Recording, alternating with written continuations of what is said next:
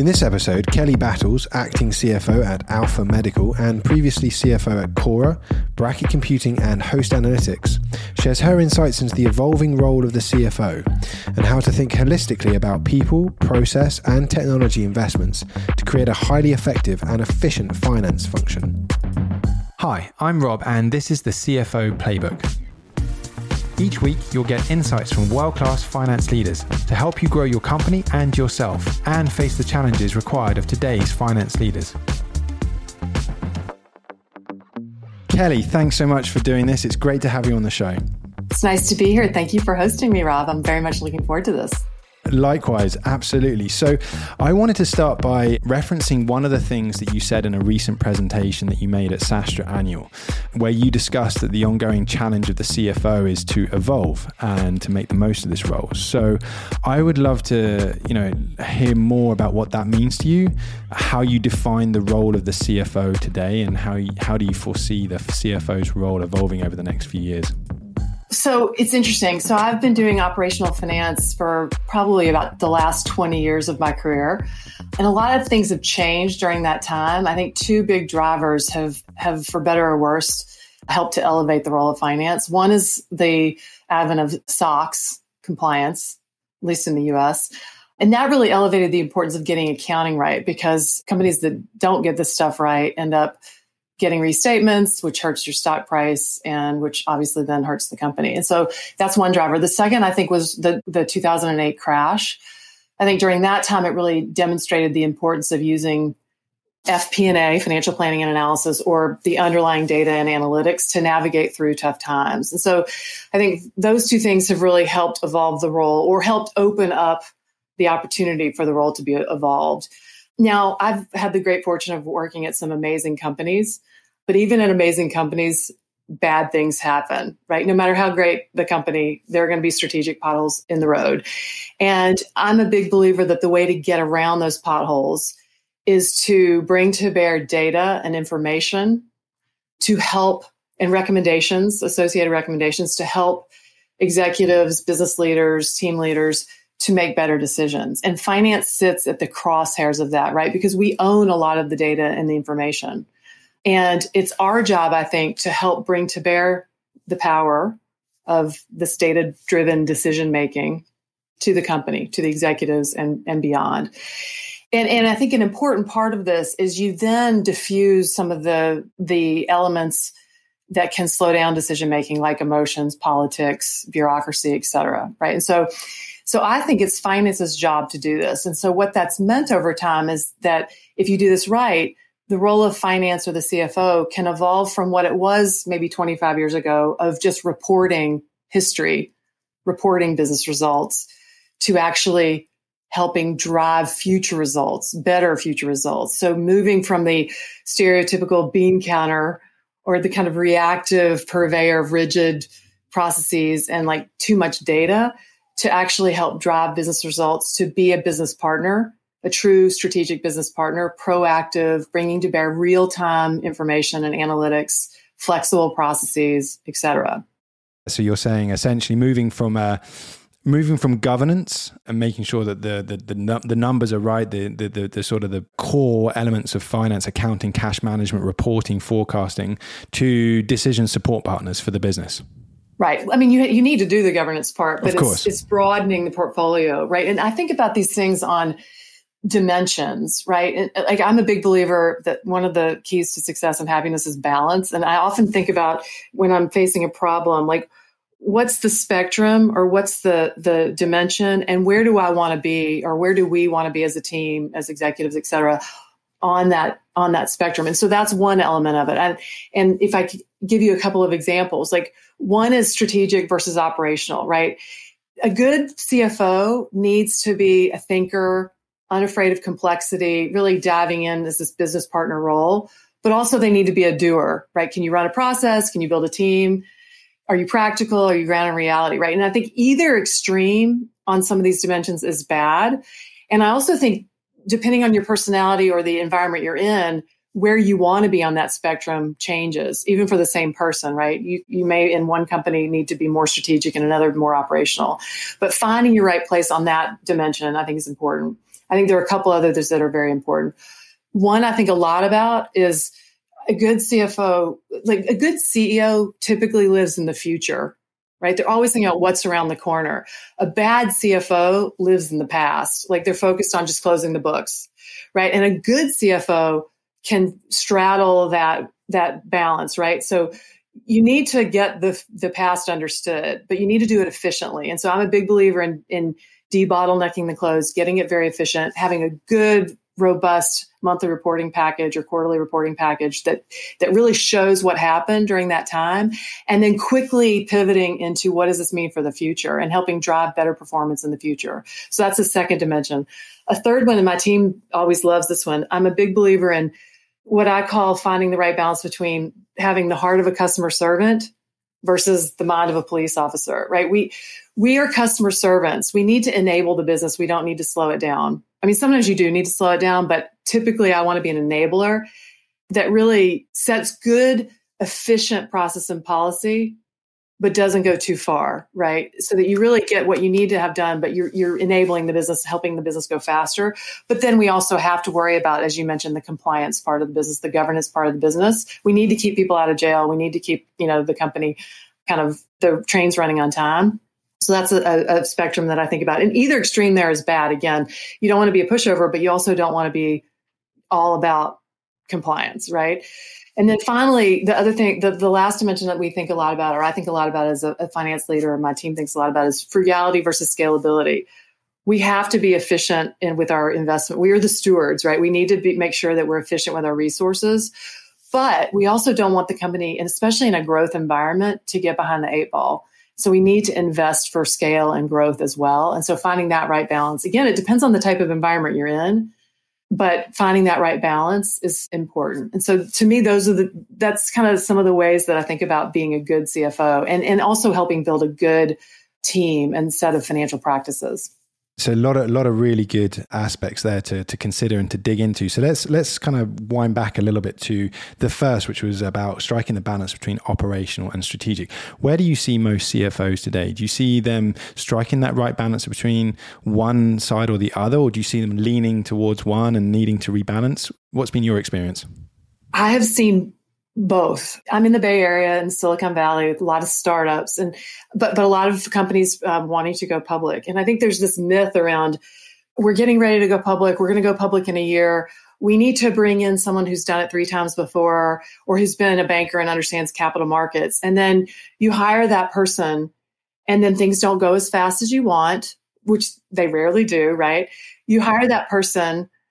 They're ready to take a company public, to build that team, to build those processes, to get this in place. And then they get frustrated because they need to be more of a doer, because they can't build a team, because the company's not on track, and they leave, right? I've also seen companies outgrow the operational CFO who can't think through how to scale these things, right? Doesn't have the experience, or doesn't have the kind of the comfort zone around getting there, right? I think it had both extremes I've seen. And again, it's about, if you're a CEO trying to find the right CFO, you need to consider what's the stage of the company, what's the business model of the company, what are the skills that person needs to have, and then choose wisely. And then make sure that they're scaling.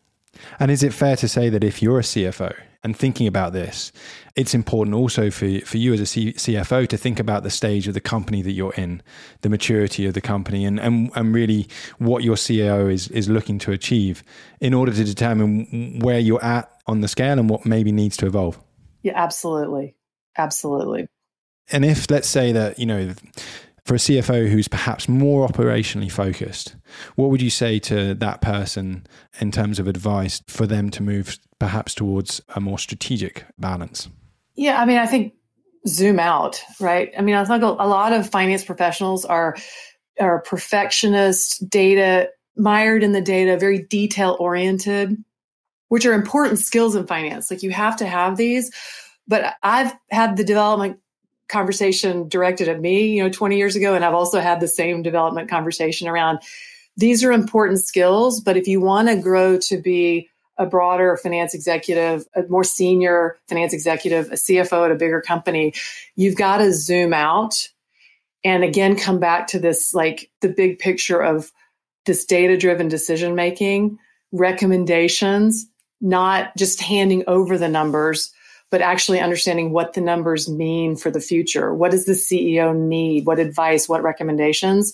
I think that, maybe more junior professionals who are on more of the operational side focus more on providing the numbers. Whereas the more senior CFO digs through them and understands what do they mean and what do we need to do differently? What do we need to double down on that's going well? What do we need to change that's not going so well? Other conversations I have with CFOs when we talk about that similar topic is that it's about curiosity for the business and really having strong understanding and depth of relationships with all areas of the business in order to be able to take the numbers and translate them into recommendations. Is that something you would agree with? Yeah. Absolutely. I mean, this comes back to this cross-functional business partner. It's really, I think at the center of all this role of the CFO discussion is creating a data-driven culture. Right. Right. And data-driven, cross-functional data-driven culture, understanding what are the key drivers of the business, and then identify, one of the first things I do when I join a company is go to each of the executives and say, hey, what are the key metrics you care about? And then I do a Venn diagram. And typically the intersection of what I'm told are the key corporate drivers. And then you have the outskirts are the key functional metrics. And then the next step is figuring out, okay, can we track this information? Do we have it somewhere? And how do we keep it? Where do we put it? Where's the single source of truth? If there's not one, let's create one. And then how frequently do we want to see these numbers? Is it daily, weekly, monthly, quarterly, annually? And then what's the right context to judge those numbers? Is it trends? Is it versus budget? Is it versus benchmarks? And then how do people want to consume this information? What's the right format that's tuned for consumption, not production? Like this is again coming back to the operational versus strategic. So operational is production, right? Just get it out there. Strategic is what's consumable, what will help, right? And so to me, this is a very important building block, that exercise. What are the metrics? How do we track them? Where are they? How do we judge them? And how then do we make them consumable so people can use them to make better decisions? And it's cross-functional, right? It's not just, siloed. It's cross-functional because you want to be a cross-functional business partner that's helping the executives around the organization make better decisions, not just the CEO. I love that. I think that's such great practical advice in what you're saying in terms of that exercise to execute, to spend time with each of the cross-functional leaders, to build that picture of all the KPIs and then to decipher which are the ones that really need to be bubbled up and provided on a regular basis. The other thing I'll say is, I joined I won't name a name, but I joined one company that was one of the most data-driven companies probably on the planet. And so I didn't go through this exercise. And then 6 months later, a year later, I really regretted it because the company was growing and changing and going through, even though there was a very good data infrastructure, going through that exercise, eventually we did go through it, really helped refresh the way the business was run, which was needed. And so even if you join as a CFO, a company that already has some of this stuff in place and you feel like it's pretty good, it still is a good exercise to go through, because the refreshing process can open people's eyes. The analogy I have with is in terms of the data that's available. There's a ton of data available, and the other thing that I've learned over the years is that it's not about what we can measure, but it's what we should measure. Because sometimes there's data that's available, but it's not necessarily the data that we need to be looking at. And I don't know if that was your experience in that data-driven company, which I should imagine there was a lot of data available, but actually taking a step back and saying, okay, not what can we measure, but what do we need to measure? Let's start with that and then figure what's driving the business. Right. That's the key question, is what's truly driving the business. And that changes over time. And so you need to make sure it's a dynamic question, not a static one. Absolutely.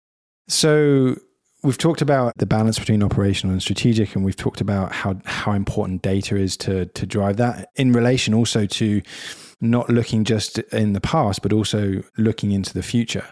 And also the notion of being a customer servant and a business partner versus a police officer. I guess there's got to be some element of police officer in there as well, making sure that the numbers are accurate and are compliant.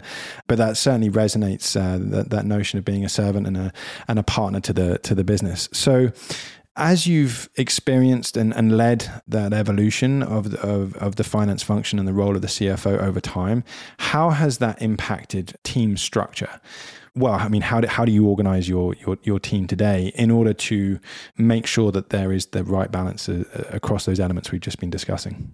So if you come into a new CFO role, for me, the first questions I ask myself, I focus on getting people right, getting process and policy right, and then getting technology right. And it's usually in that order. It's not always in that order, but that's kind of the way I think about it. And so I kind of lay out it's almost 3-dimensional around what are the functions I'm leading? What are the things we need to accomplish over time? So there's kind of one layer is one axis is what are the functions? So finance is one of them, but a lot of CFOs run multiple functions now. What are the things that we need to accomplish over the next year? And then what are the elements that we need to put in place to help accomplish those things, whether it's people, process, or technology? And I go from there. And so from a people and team point of view, it really depends on the business model, the strengths that are already there, what the needs of the business maintain. But, generally I focus, it's very standard, right? You focus on kind of finance, accounting, kind of the transactions and compliance, the finance, the FP&A, the investor relations, the cash management and treasury, and then the other functions. And those vary depending on the scope of the CFO's role. But I've often run HR, sales operations or sales finance, IT, facilities, legal, business development. I mean, there's lots of different roles. And so to me, it's just laying out this map, this 3-dimensional map of like, what do we need to accomplish in what are the functions? What do we need to accomplish? And how are we going to do it? People, process, and technology. The one thing I'll say on people, several things I'll say. One, I'm an MBA. I kind of grew up through strategy and FP&A. I am not an accountant. And so one of the first hires that I make, if it's not already in place, is a really strong controller with a very strong CPA pedigree. Hire to your weaknesses, I guess, is one point, right? Fill those gaps out, right? The other thing I'll say is this happened to me at my first private company finance executive role at Ironport, and I will never do it again. But one piece of advice is, don't take we as a finance team or finance leaders are the, stewardship leaders of the company, right? And so what I find often happens, especially for junior finance leaders, is they can sometimes take being a good soldier way too far and get behind the 8 ball. And I did that at Ironport. Ironport was a rocket ship. And it was my first operational finance role. And I let our team get behind the 8 ball. Now, we fixed it. It was all fine. The outcome was wonderful. It was a great experience. And I was super learning. But I'll never do it again because fixing it came out of the head of me and my team, right? And so really, you don't want to get ahead of your skis. But I feel like finance leaders need to be careful about not getting behind the 8 ball and not being a blocker to progress and growth in the company because you can't keep up. What do you mean? I understand the saying in terms of not keeping up, but how did that manifest itself? What did you mean by like you got behind the 8 ball? It's just, were you concentrating on closing and the lagging indicators and not going back to the example of partnering and recommendations? Or was it something else? What exactly are you meaning by that experience and how did you fix it? I underinvested in people and technology because we were growing so fast and I was trying to be frugal. And I would go to my beloved boss, we're still friends, and I'd say, hey, I need this resource. He's like, oh, can't you make it work without this resource for another 6 months? And I was a good soldier. I said, yes, I will do that for this company and for you, right? And so what happened is, we still closed the books and we still got the work done, but it was just, we were too manual, we were too slow, and we weren't getting the information in the hands of the leaders fast enough. Fortunately, we were still a rocket ship and still growing, and it didn't hurt the company. But catching up again was just very painful because we had to, it was like changing and filling, what's the expression when you're flying a jet and filling it with fuel at the same time? We had to continue to keep up with the growth while we were catching up ourselves. And that was just incredibly painful.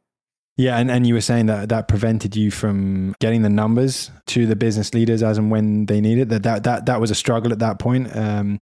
Yes, we were getting the information out too slowly, but we were also unable to get ahead of ourselves. So hire for the future or implement systems. And I'm a big believer in scalable systems. So automating things, getting out of spreadsheets, single source of truth, linking systems, push button processes, right? Or products and financial output. And we didn't have the time to invest in those things because we were behind the eight ball trying to just get the numbers out and do the basics, right? And so there's I'm a big believer in goal setting. And one of the things that I believe in goals is they should not be part of your day-to-day job. They should be moving the ball forward. Like a goal should be for finance, not to close the books. It should be to close the books, to take the close from 10 to 6 days.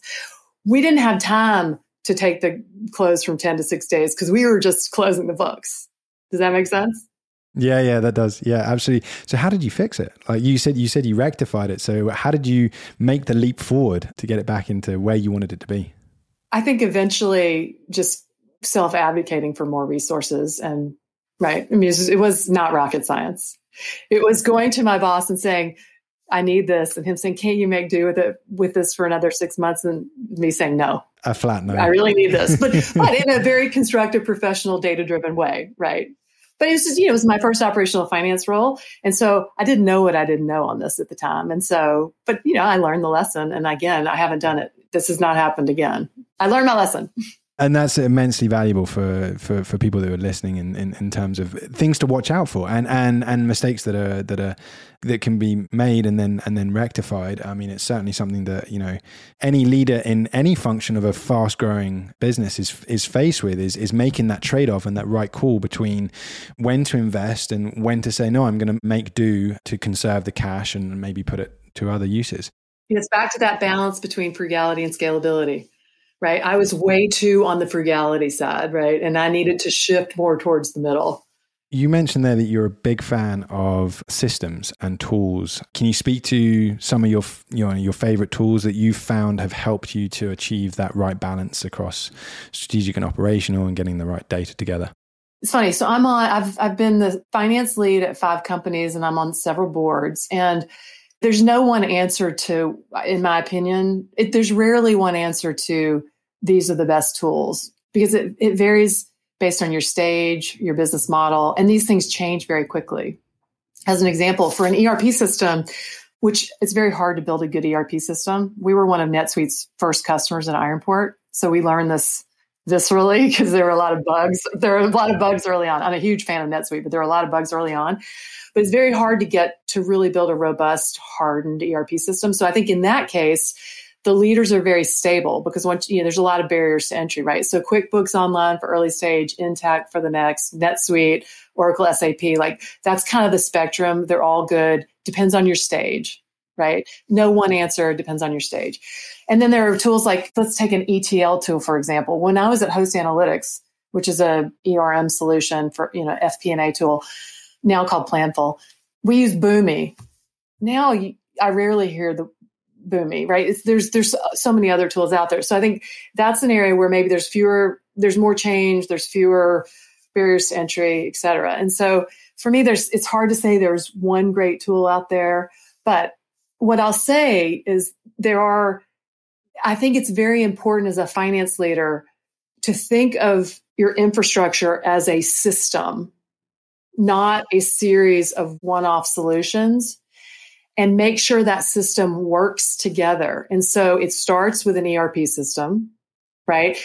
You need to have a good consolidation tool, which sometimes that's in the ERP system, sometimes it's not. You need to have a very good reporting platform. And if you're lucky, that reporting platform will link, if you're lucky, if you work hard and you make this work, it should tie into either a single source of truth for other operational metrics or to some of the key systems like a CRM solution. And there's a clear leader there, right? Salesforce. Like a tax planning solution, there's a clear leader there, Avalara. All these different examples, HRM solution like the clear leader, Workday. And so you can create this reporting package that pulls together not just your gap information, but also your key operational drivers so that when you build your reporting packages, they're complete and they rely on this systematic view with a single source of data so that one, it's automated, it's efficient, It's not manual. It's not in spreadsheets. And two, it is cross-functional. It is not just siloed in GAAP P&Ls or GAAP financials, right? And so that's kind of how I think systematically about it. But the tools that feed into it or into this platform, I think change over time in many cases. I tend to be partial to the companies that I've worked well with or know well, or worked in the past. Like Genesis, I'm on the board. They have an amazing experience as a service platform. I had very good experience with Planful. I haven't worked with it in a while. And NetSuite and Intact I've worked a lot with. Avalara I've worked a lot with. So that's really interesting. I mean, putting the names of the vendors to one side, as you say, they can evolve and change. The architecture or the system that or the ecosystem that you're describing are the important elements. And I think some of those that you're mentioning is the ERP is at the foundation, but there needs to be a handshake and an integration with some of the other business systems. So the CRM is another core component of that, which then enables you, perhaps through the intermediary of a data warehouse or a data lake, to create a single source of truth, which exposes metrics that are cross-functional, that are complete, as you described. So if I'm hearing what you're saying, it's less about the names of the vendors. It's more about how do you create an architecture which is going to deliver a complete set of reporting data that is across the entire business, not just the core finance metrics. Yes, and I focused on reporting as an example, but there's also an example of with Salesforce and or with the CRM and ERP system of automating quote to cash, for instance. I've been part of building systems that went both ways, where you could bring kind of the quote into invoice automatically, right? But you could also push back collections data to sales reps so that you don't have manual emails coming from the collections department to sales reps to get help, but the sales reps have a dashboard where they can see which of their customers are not paying their bills, right? That's another example. So it's not just about reporting, it's also about workflows, right? And making sure that those are integrated across systems.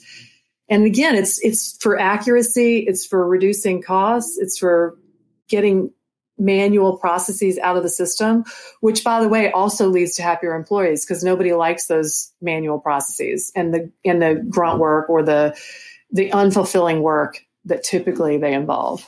So for anyone who's listening that's saying, I have a ton of manual processes, I don't really have an integrated architecture of systems that deliver what you've just been describing, what advice would you give to get started? I mean, obviously, I would argue that I would suggest that the starting point is, what data do you want to report on? What are the KPIs? What are the financials? But how would you progress along that journey to move to eliminate some of these manual processes and get to this point that we were just describing? Just a little anecdote. So I worked at McKinsey the summer between my 2 years of business school and about 3 years after business school. And I was staffed on a mill study in rural Georgia, which I was not excited to be part of it, but it ended up being my absolute favorite. I'm from Alabama, so I was happy to be in the South, but I was not happy to be on it, to be transported to this mill in the middle of nowhere and be in charge of optimizing throughput with the client team. But it ended up being my absolute favorite project for many reasons. One of which is that it was measurable. It was very rare when I was at McKinsey to actually have a project where you could have measurable results. But I also had a visceral learning during this project, because again, I was the team lead from McKinsey on optimizing throughput in the mill, and we were making progress daily on this. So it's super fun. But my visceral learning was that you can debottleneck anything. Right? You don't have to be in a hardcore manufacturing environment. And so to think about like improving efficiency and workflows and setting up systems, et cetera, like I treat it like a paper mill, right? A pulp and paper mill, where you lay out what you're trying to accomplish, the process and the timing, and you figure out where the bottlenecks are. You solve for those bottlenecks. You learn from that. You measure, you make sure it's working, and then you lather, rinse, repeat. And so I think the first step is just to understand what's going on in your finance department, if we're focused on that part of the business. Lay it all out, figure out where your problems are, and then come back to people, process, and technology. How do you solve it, right? Do you solve it with people? Do you solve it with process? Do you solve it with technology? Now, we're focused on technology, and I think when it comes to technology, you've got to start with the basics, and then build upon the basics. But the mantra should be automate, single source of truth, link data. Like, to me, those are the most important things. Like, I'm writing that down. Automate single source of truth. And linked data. And linked data. Amazing. Right. So in my opinion, those have been my guiding principles: is automate where you can, identify where the data is and make sure it's accurate and there's one single source, and then make sure all that data is linked into the right systems. 100%.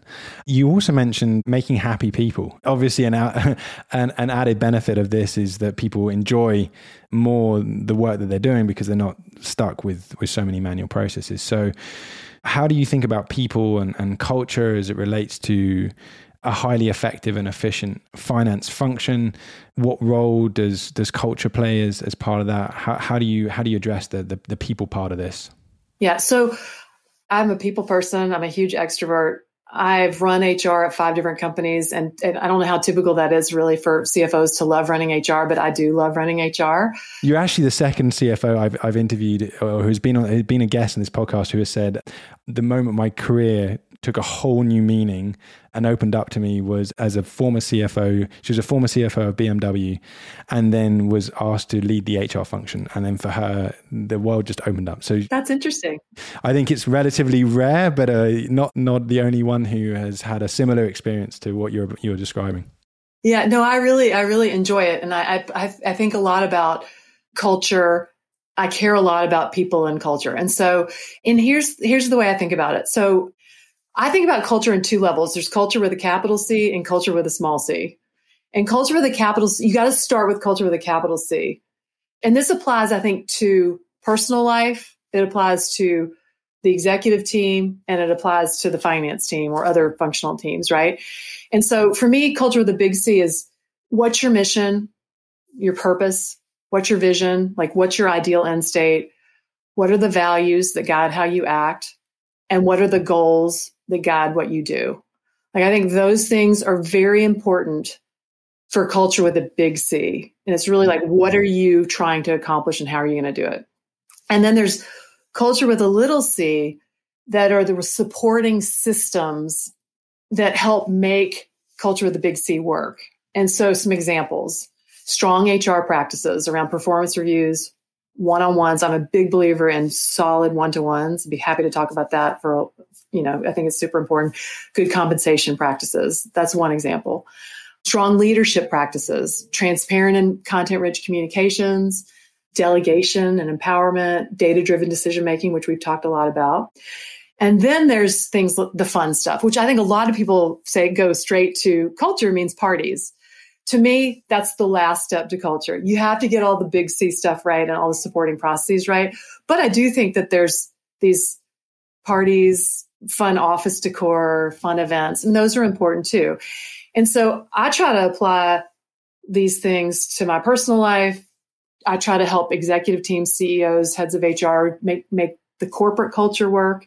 And then I definitely apply these things to my teams as well. And I think typically, if I'm running a finance team, the culture needs to be consistent with the company, but it doesn't always have to be the same, right? Some of these things can vary depending on the needs of the team versus the needs of the company. But that's how I think about it. And I spend a lot of time on this stuff. I think it's very important. It's perhaps easy to say, well, yeah, okay, but I got to get back to the numbers because the hard metrics, maybe there's more comfort in that area. And therefore there might be those that are thinking, well, maybe, yes, I'll get to that, but how important can it be? So you say it's really important, but what impact have you seen it make when you've spent that much time on big C, little c, and implementing these practices? What difference do you see that's really tangibly made? So probably one of the strongest cultures in a good way that I've ever been part of, it was Ironport, which was a email security company that was ended up being bought by Cisco. It was a great company, a great culture, great product, great outcome, et cetera. And the culture was amazing. And I think one of the reasons the culture was amazing is that we had an amazing head of HR, who's now the head of HR at Asana. Her name's Anna Bender. She's a superstar. And she was in lockstep with the CEO on this stuff. And then the execs were all in lockstep on this. And I think there are obvious things that this helps, like retention. because it's very costly to hire people and then lose them, especially in the Bay Area, especially good engineers. But there are also non-obvious things. Like this was a competitive weapon for us. Like I think one of the reasons Ironport won was because we out-cultured everybody else. Wow. Yeah, I've heard the expression culture eats strategy for breakfast. Yeah, I mean, I haven't heard that, but I totally believe it. That's what a CEO of my previous company I was at, he's a massive believer at Box. He was a massive believer in culture, obviously still is. And that was one of his things that he would say. He's like, yes, of course, you've got to get strategy right. But culture can eat strategy for breakfast. Yeah, I mean, if you have a great strategy and your people don't stay because they can't stand the culture, then the company's not going to be successful, right? So it's really interesting. You say you out-cultured your competitors. I mean, we outdid a few things. I think we won on a few dimensions, but that was one of the most material ones, in my opinion, because we were able to hire great people.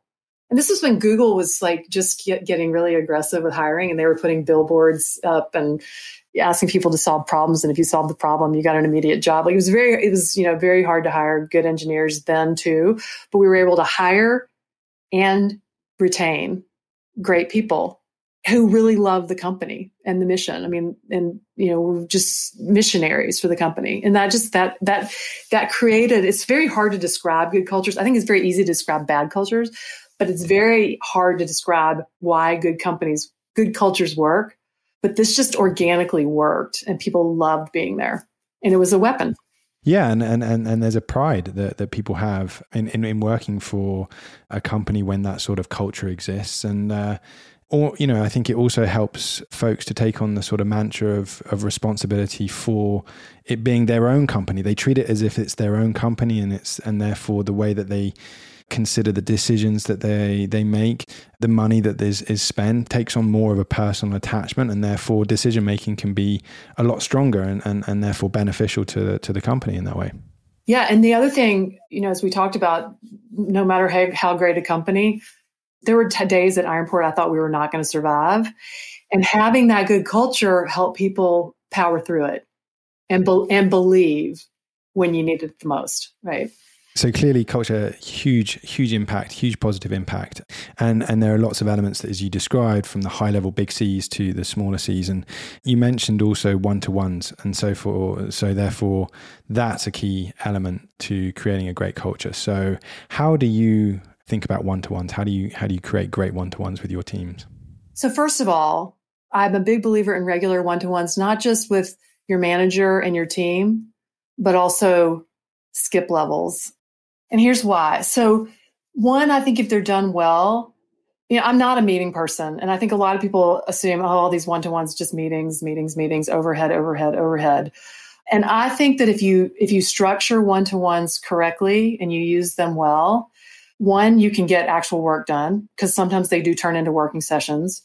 Two, you build an environment of mutual accountability because if you're doing it right, in my opinion, you're talking about goals, you're setting goals, you're talking about progress against goals, and you're also giving mutual feedback, not just one way, but mutual feedback. I try to often ask for feedback in these meetings. Three, especially with skip levels, I find you stay in touch with issues throughout the org and at all levels. One of the things I worry most about as an exec is losing touch with where the rubber meets the road. And I think using skip levels can really help you stay in touch. And three, leadership is all about building trusting and inspirational relationships. And so I think investing the time in these relationships makes sense. I typically have a very consistent and structured approach to my one-on-ones. And so here's how I approach them. First of all, I do think, while I have a structured approach, I do think that one-on-ones should be driven by the employee, not the manager. I think the manager should give guidelines about what we want to talk about, but I think it's really the employee's job to help make the one-to-one valuable. It's the employee's time and meeting. Exactly. So I think that's the guiding principle. I try to provide structure on what are things that we want to talk about. And so obviously firefighting the week's issues at hand is going to happen. I try to make sure that one-on-ones are not dominated by that, because if you don't manage to that, you're going to lose sight of the longer term discussions often. I want to hear about the obstacles the people I'm talking to are facing and how I can help or how others can help. Because I think one of my jobs as a leader is to break down those obstacles as fast as possible so that people can move fast, right? I always want to talk about setting goals at the beginning of the quarter and then progress against goals. Often that will lead to the firefighting discussions or the obstacles discussions. I like to get ahead on things that are coming longer term so that we're not just talking about today, but we're always cognizant of what's coming around the corner. So to me, that's the core of a one-on-one that you try to do regularly. And then maybe less regularly, but still regular, I want to talk about mutual feedback. I don't want these things to always be feedback because feedback can be heavy, but I want to make sure that there's time and space.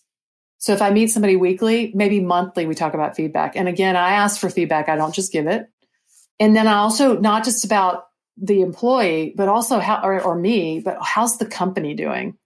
Like, what could we be doing better? I always ask about how the person's team is doing if they're a manager. So it's not just about that person, but it's also how their team is feeling, how they're, to keep in touch with the different levels. And then make sure that there's space and room for the employee to talk about their personal life. Like I always try to end with like, where's your gas tank? Like, empty to full, where are you? Or are you happy? Are things okay? Just to make sure that that's not just all work and no play, but that we're also getting to know each other on a human level and not just on a work level. And so those are the types of things. And then you can't cram all that into one-to-one, right? And so again, I try to focus on what do we need to talk about weekly? And then maybe what do we want to talk about monthly? And what do we want to talk about quarterly? And I guess I missed the most important quarterly one, which is employee development plans.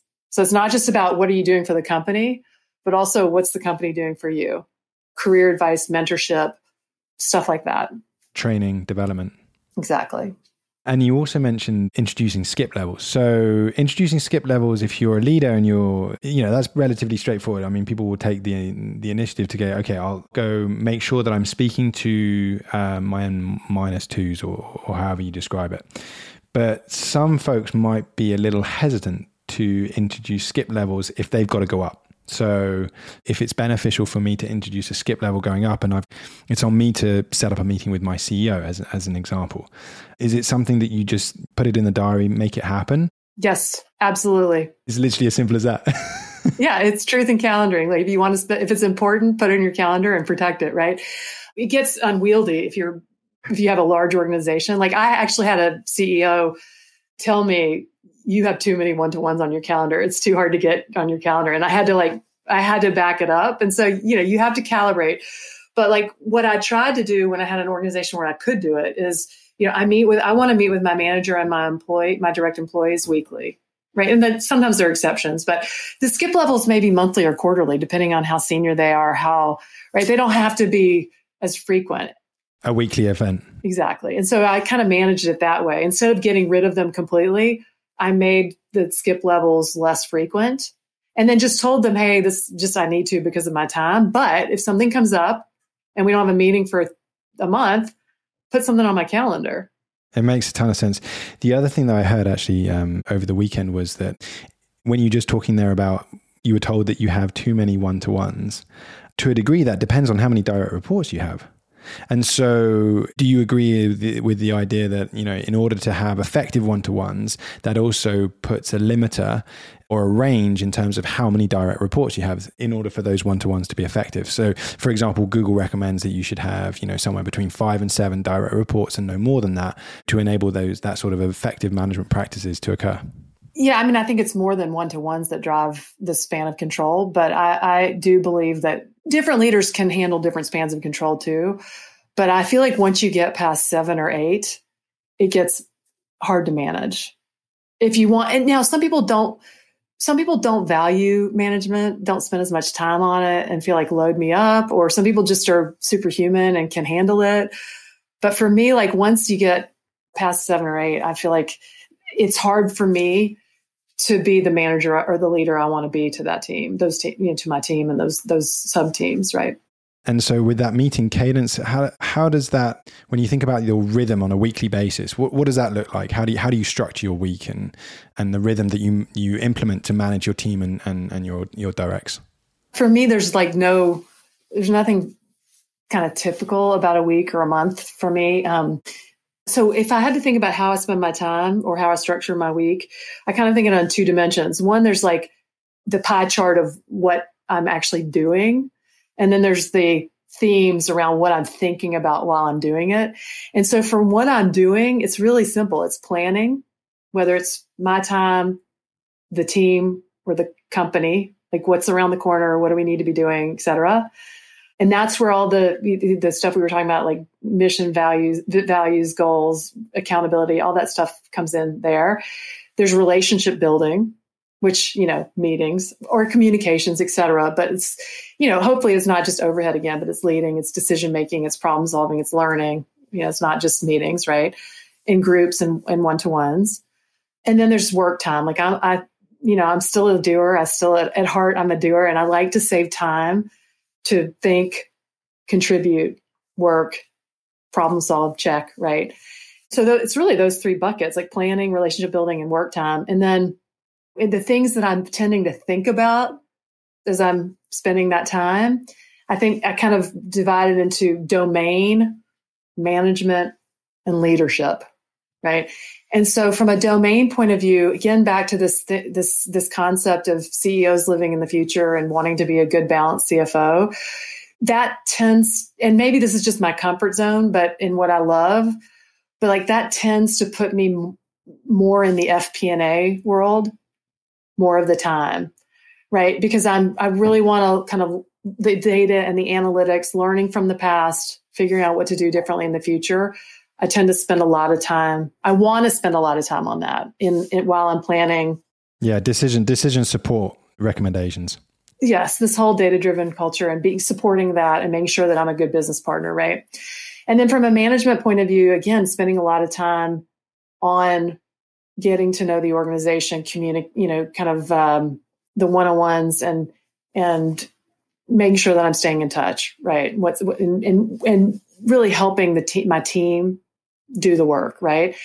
And then from a leadership point of view, I think the main, in my opinion, if I had to really oversimplify leadership, it comes down to setting direction and culture, motivating others to follow, which depends on great communications, and then spending in goals and accountability. Like to me, it's as simple as that.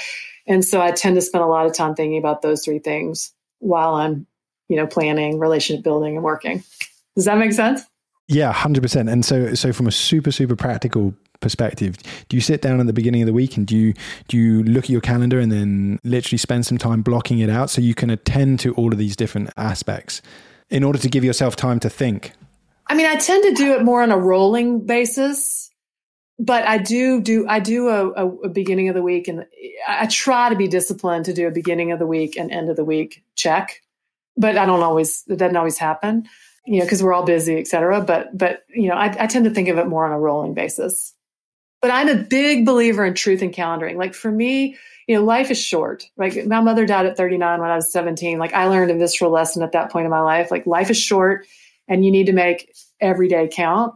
And one of the ways that I do that is you got to figure out what's important to you. For me, it's family, friends, work, faith, and me. Those 5 things, like that's what I care about.